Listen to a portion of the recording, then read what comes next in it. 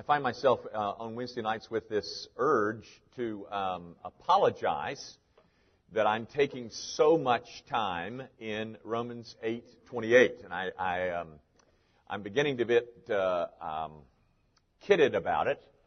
I hope they're kidding.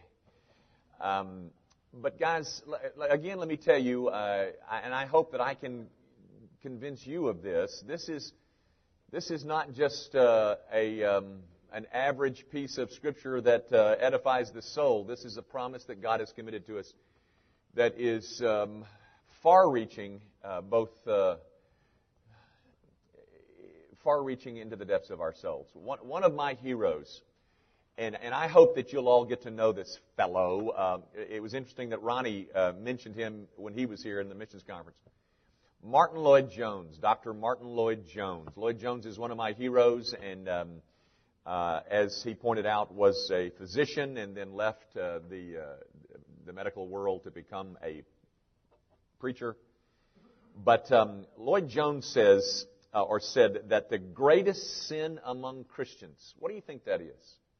At least according to Lloyd-Jones. And let me just say, he's not the final word, but he's closer to it than I am. Lloyd-Jones says the greatest sin among Christians is that they're not happy. Think about that. If you're not happy, what does that say about you? It says, I don't like the way my life has turned out.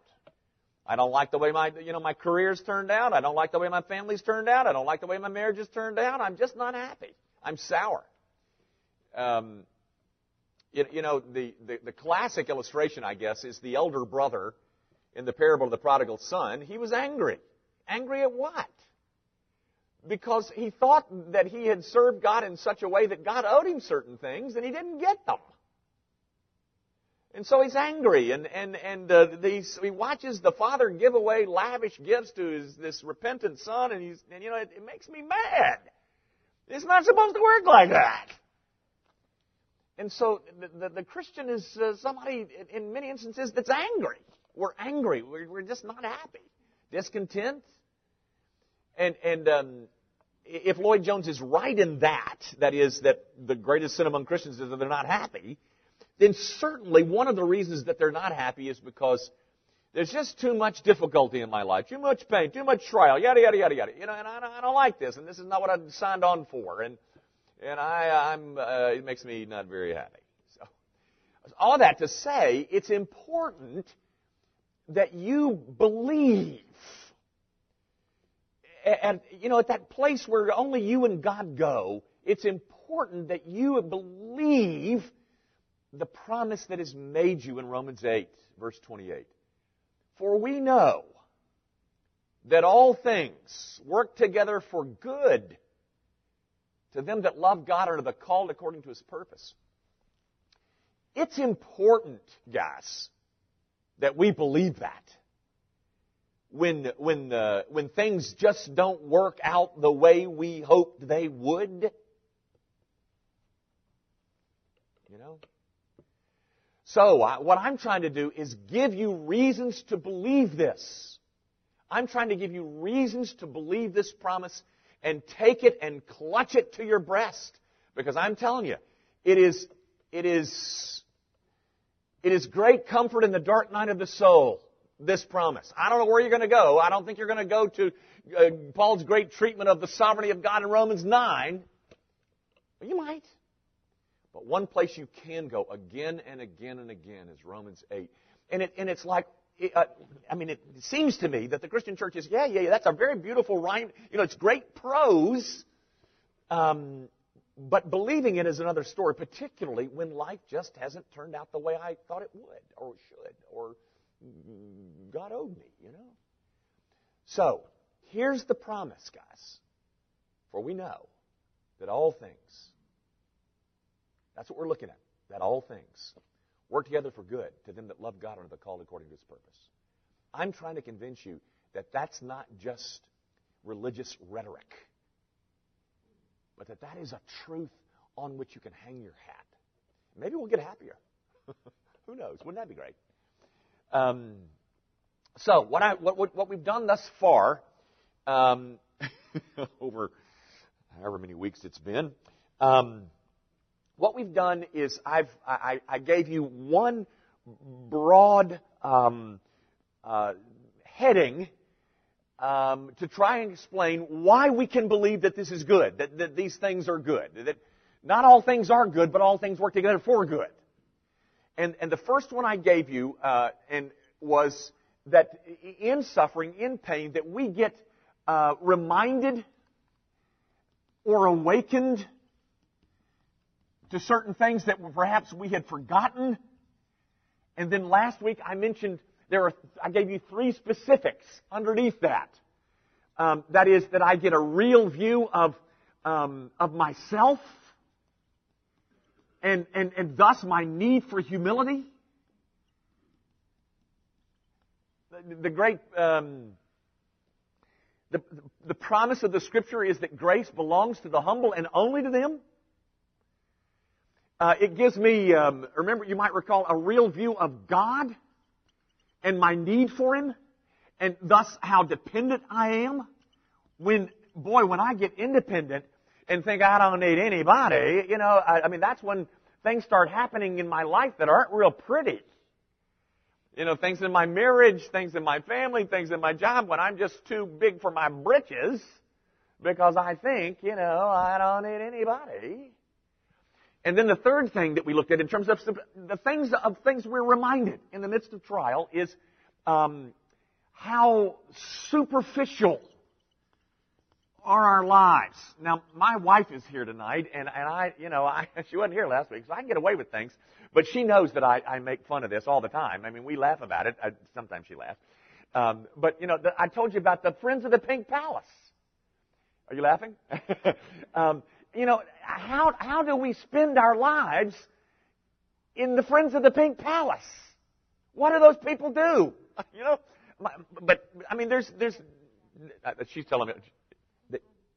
No, not my wife. No, she's not in that agency.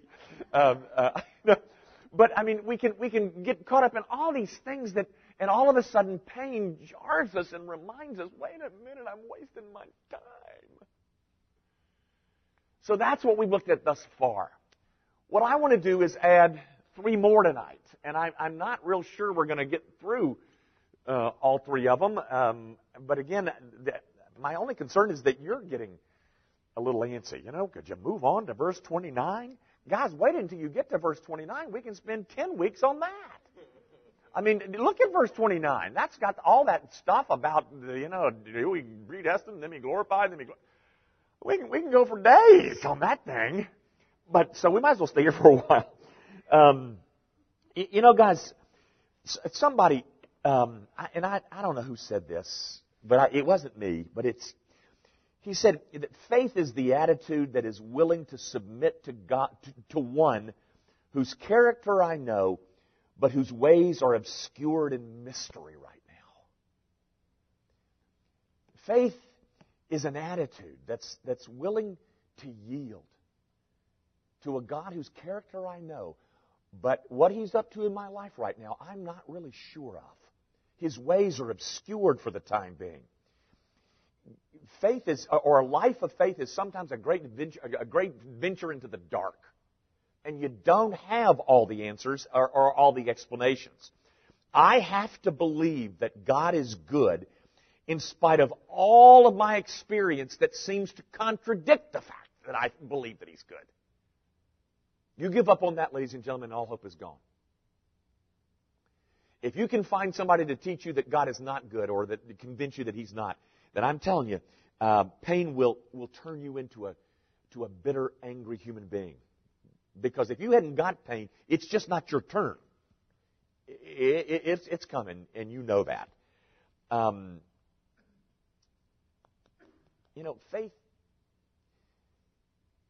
Faith really doesn't mean much until it's something that we're clinging to. I mean, until it's all we got. And it's trial that seems to bring us to that place. Guys, you may not like for me to say this, but I think it's true. one of the best things that could happen to many of us is a healthy dose of pain. You know, it is tragic, I think, that trial and pain is so necessary. But that's what sin has done to us. But I can assure you this. It's Psalm 119:75 that says, "For thou hast afflicted me in faithfulness." You can hold on to that. But something that might be really good for your soul right now, just a good long drink at a fountain called pain. Be assured that this painful process is not designed to ruin you. It's designed to reshape us. It is not going to ruin us. It will reshape us, and that is good. That is a good thing.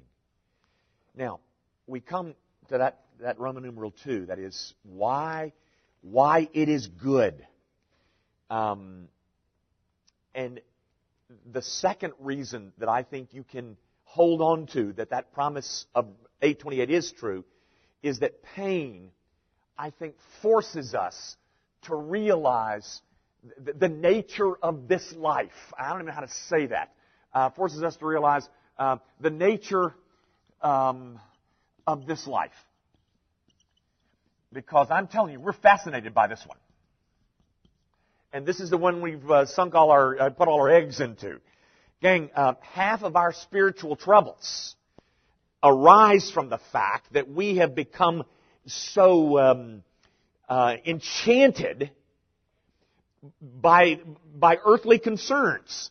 Let me read you this, guys. You know the parable of the four soils. You know, the sower goes out. This is in Mark 4. The parable goes out. I mean, the sower goes out to sow his seed, and his seed follows on 4 different places. You know, let me just read you about one of those places.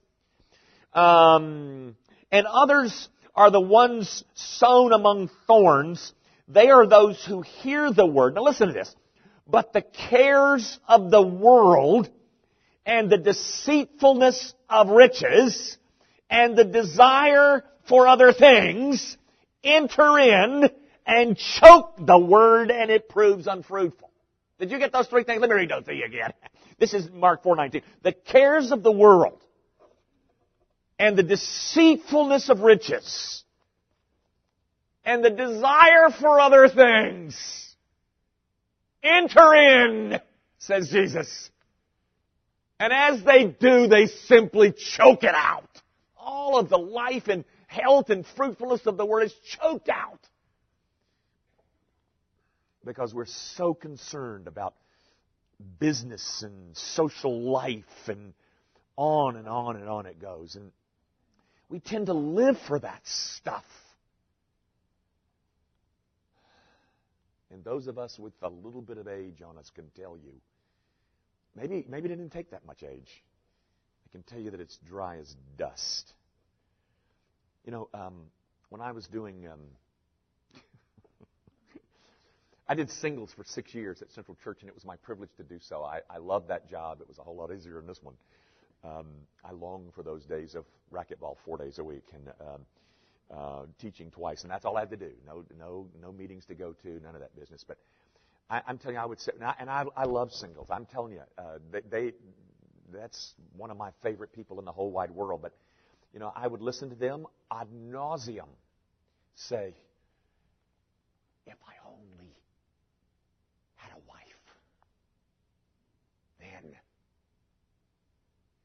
And then I leave doing singles ministry, and I plant a church, and I talk to couples, and they say, "If I only didn't have a wife, then," or "if I had a different wife, or if I had a different husband, or if I had a different job, or if I had another $1,000 a month, then."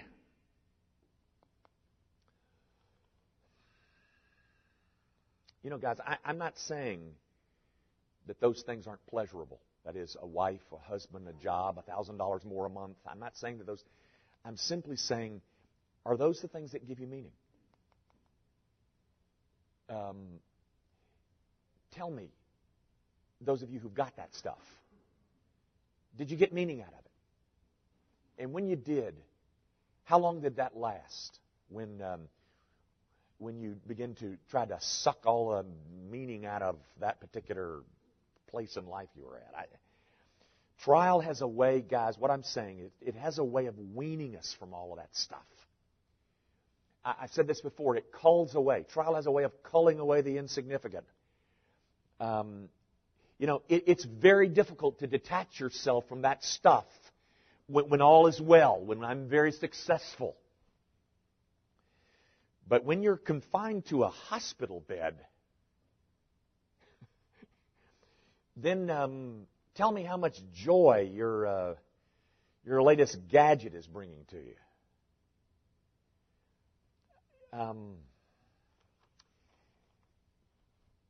Why is it, my dear brother and sister in Christ, why is it that we tend to think so seldom of heaven and its beauty?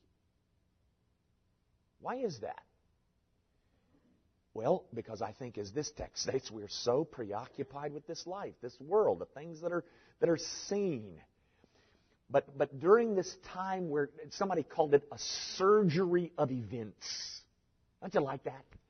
During this surgery of events, our priorities tend to get reorganized. We find that our pain it interrupts and it disrupts and it reorganizes and it rearranges.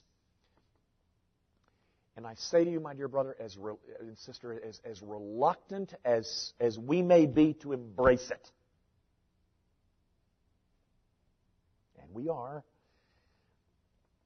pain, when rightly received, is one of the Christian's supreme means of grace. Tell me this, my dear friend. When did you make the greatest gain spiritually? Tell me about that time. When was it? Was it not during that period where something had blown up? Somewhere, someone. It is one of the supreme means of grace when rightly received. It is one of the ways that one of the things that God uses to keep us dissatisfied with this place and sustains, or at least unearths, a yearning for something eternal. And anything that makes me think of heaven is good. If it's going to, and again, I say, guys, it is a tragedy to say, it's pain that makes me think of heaven, but it's just a commentary on how much we love sin. Because I'm telling you, prosperity doesn't make us long for heaven, does it? And by the way, guys, please misunderstand. If I have to choose between poverty and prosperity, I'll choose prosperity every time.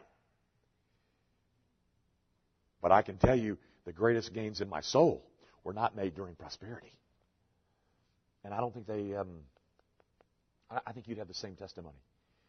So, everything going good in your life? I mean, job's kind of okay. You kind of hero at the workplace, and health is good. Marriage is kind of enjoyable, and kids are doing good. Everything going well. I got some good news for you. God is going to rid you of some of that. And He's going to do it so that you will exchange what is dry as dust and won't satisfy for something that will nourish your soul. You know as well as I that joy has a whole lot more to do with who we are than what we have. We all know that. So, what is it that helps us rediscover the importance of that? Well, it's pain.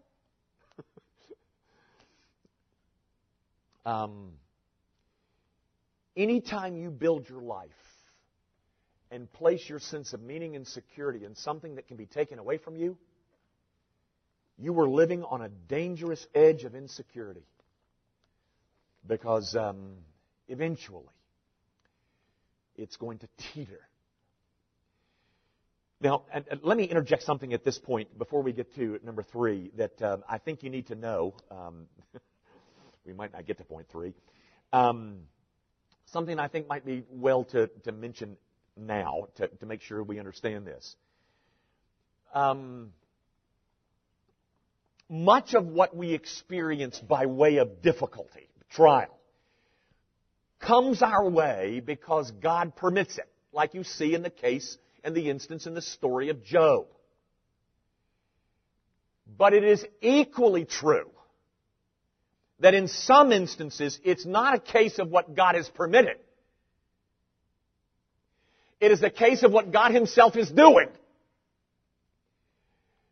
He's the one. It's not that He permitted something. He's doing it personally.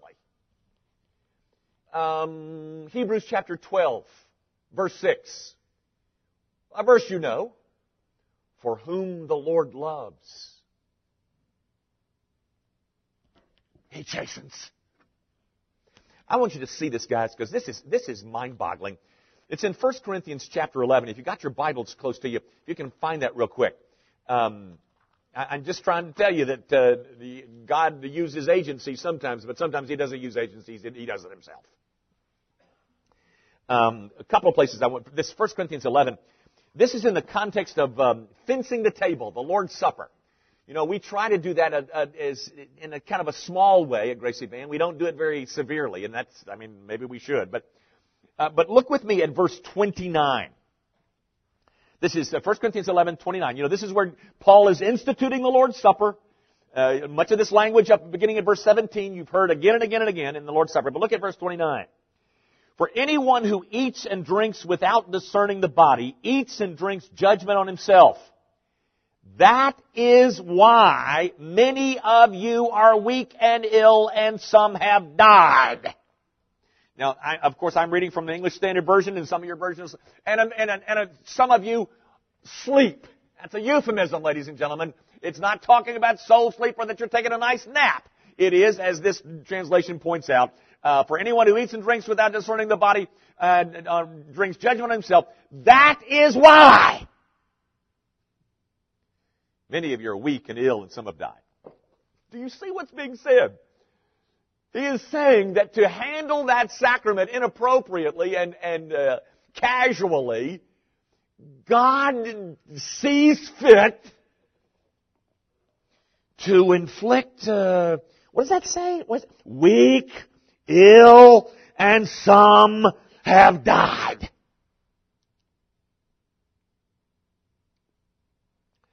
If you think that one's bad, then let me plead with you, don't read Leviticus 26, verses 23 through 26. I was going to do that, but we don't have time. You know, guys, we've raised 3 children, and we've got our scars to prove it.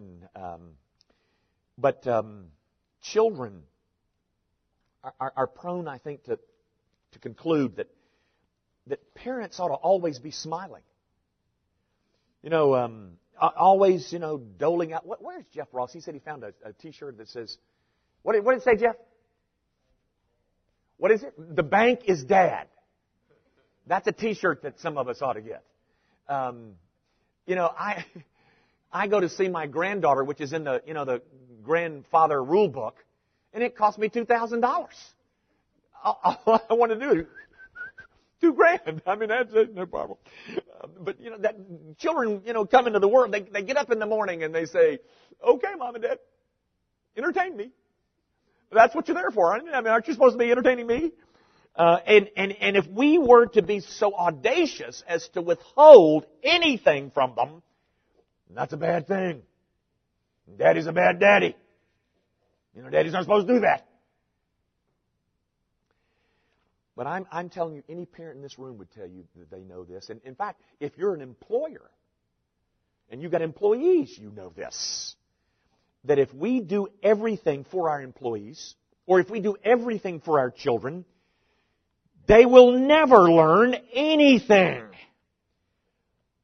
So an employer or a parent, there comes times in being an employer or a parent where you just step back and you say, "Okay, Do it that way. Have you seen the commercial about the boss is riding in the passenger seat and the other guy's driving him around? And he says, "Don't eat that." And he eats it, and he ends up going to the bathroom. He's just got a terrible upset stomach, and he says, "Don't go there." And then he goes there, and he does another bad thing. And but sooner or later, the employer has to say, "Okay, eat the blasted thing if you want to." I'm saying, guys, there are times that God deals with His children like parents deal with theirs. He simply lets you do it so that you will learn something profitable. Years ago, when I say this, I say this jokingly, kinda, but you've heard me say years ago, back when we were happy, when the children were young, and they're just all so much fun, and I just wearing their smock dresses, and they're just running around the church and just accusing me. So one of the things that Susie did so well is that she tried to make supper time rather, from time to time. She didn't do this every night, but from time to time she would try to turn it into something that was really celebrative. And we ate in a tree house one night, I remember, and Gracie fell out of the tree house, and we would do some things. She would write these little poems and hide the food all over the house, and we'd have to figure out the poems and find the food. And well, on several occasions we would eat by candlelight. And so one night, there's those candles out there, and Gracie was the oldest, and I forget how old she was, but we were living in Ocala, so she couldn't have been, 5 or 6, and they're fascinated with that little flame, so being the meatball that I am, I'm just, if you ever just pass your finger through the flame just real quick, and so Gracie sees Daddy doing that, and she says, "Hey, Daddy, can I do that?" You know what I said, don't you? I said, "Sure, go ahead."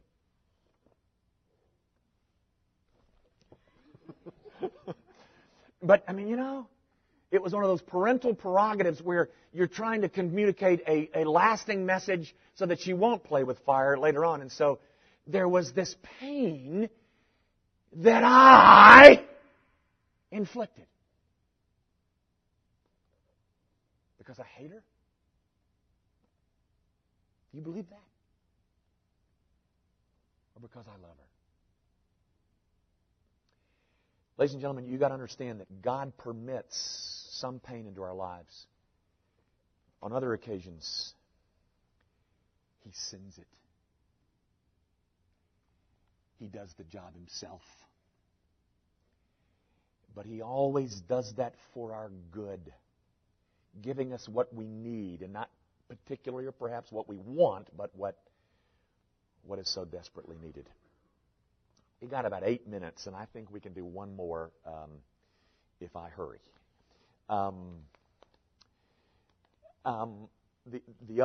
Another way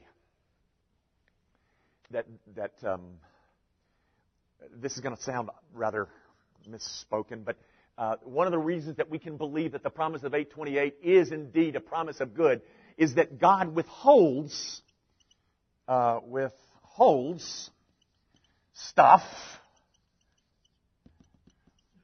for good. And let me explain what I mean. There are periods in the life of the Christian where God Himself turns His back on His people, on His own son, His own daughter. And by His so doing, He increases our appetites for Him. Now, ladies and gentlemen, I want you to know that that is probably foreign to just about every one of you in this room. But I challenge you to go study the book of Psalms. Now, it may not have happened to any of us, but the psalmists are full of it. Where'd you go, God? I pray in the skies of brass. What's the problem here? When are you coming back? Give me an ear. Come on, God. Where have you gone?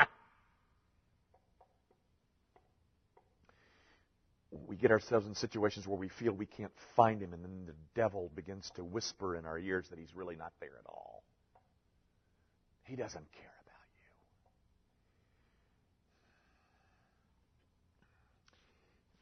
about you. I forget again who said this. I should have written this down, but he said, true religion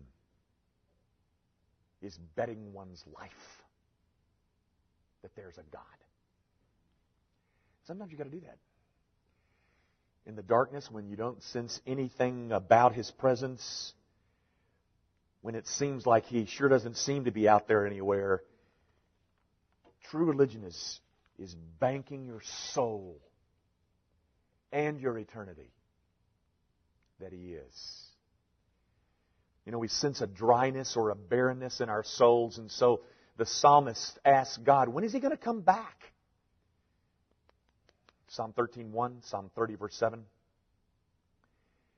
Now, what possible value could there be in times such as those? Some of you have heard of St. Thomas Aquinas. Well, Aquinas tells a story about a man who had heard about a very special, very prized ox.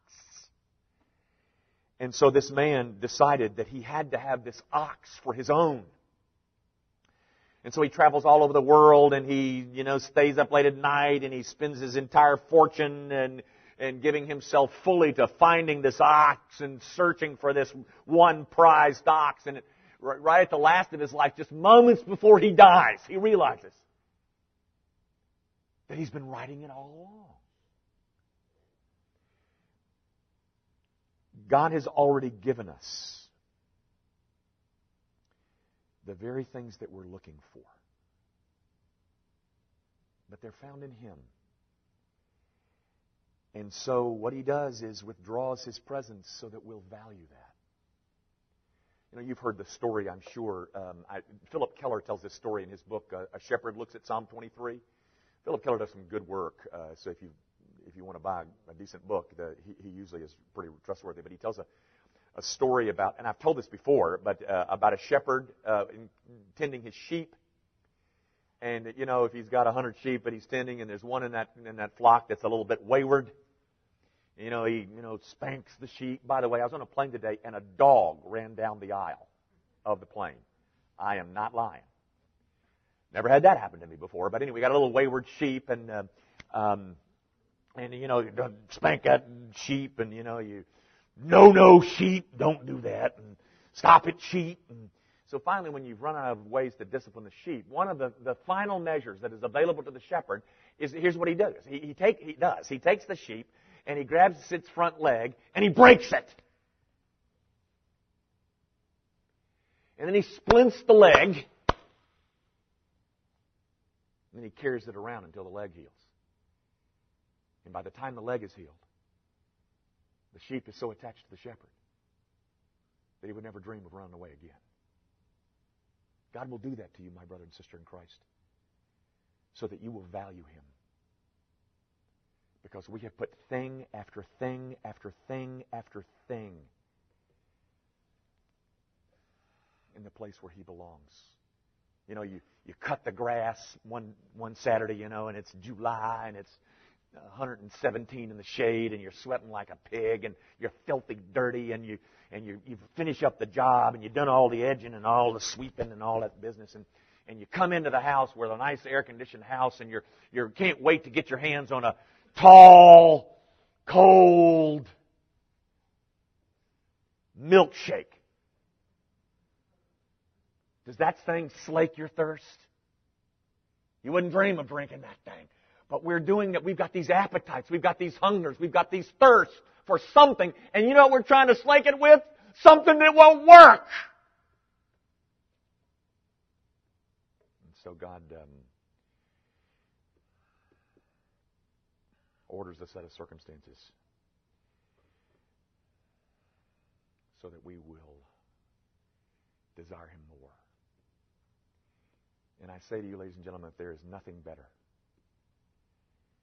than when one of those such periods is over and God smiles at you once again. And I can only tell you that you can't speed up those periods. You can only slow them down. So you can do all you want to, but until God... In fact, I heard Steve Brown say, when you learn to kiss the rod, He will put it away. You know, gang, I say to you with a complete measure of candor, there have been two really difficult times in our lives. Poor Susie, she just married the bomb. So when it's like Jonah on the boat. You get on that boat, and if Jonah's on the boat, and Jonah is the bad boy, you're going down with the boat because you're on the boat with Jonah. Well, gentlemen, your wives married you, and when things get bad with us, they get bad for them too, because they're on the boat. But there have been two real dark periods. One was right after Ocala, or during and right after Ocala. The other was right after and around that blasted thing out there, that sanctuary, which I'm delighted we have, but I'm telling you, it was awful. It was awful. I'll never do that again, I'm telling you. If you don't know, we raised money, and we didn't use those outside gunslingers that come in and get their hands in people's pocket. And so the one that was supposed to be doing all the fundraising was me. That was awful. It was just awful. I don't know why it was awful, but I'm telling you, it was awful.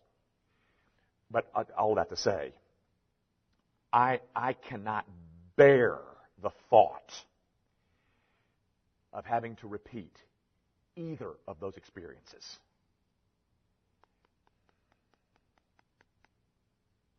But I cannot imagine my life without them.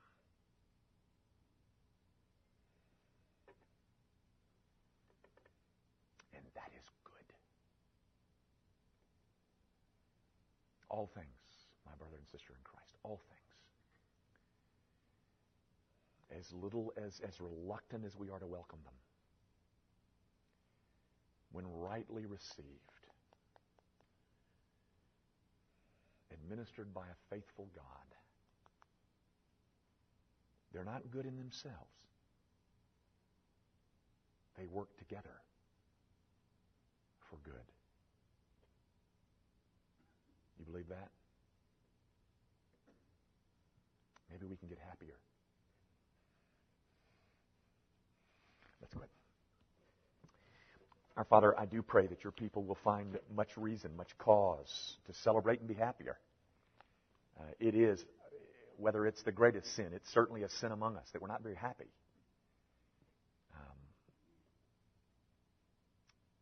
And so much of it is our own fault.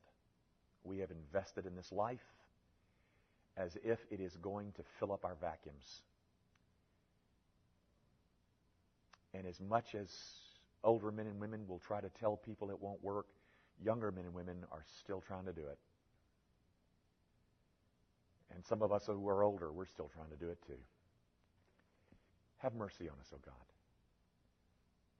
And convince us at the base of our souls that what you're up to, even in the midst of our struggle and our loneliness, our despondency, our dryness,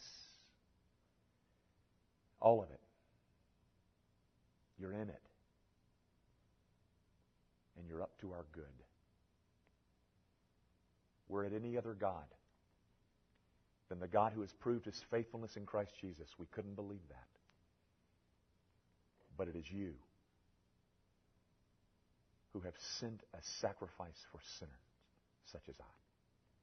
That God is up to good in all of our lives. Give us reasons to believe that, Father, and by the Holy Spirit implant it in our souls. We ask it for Jesus' sake. Amen.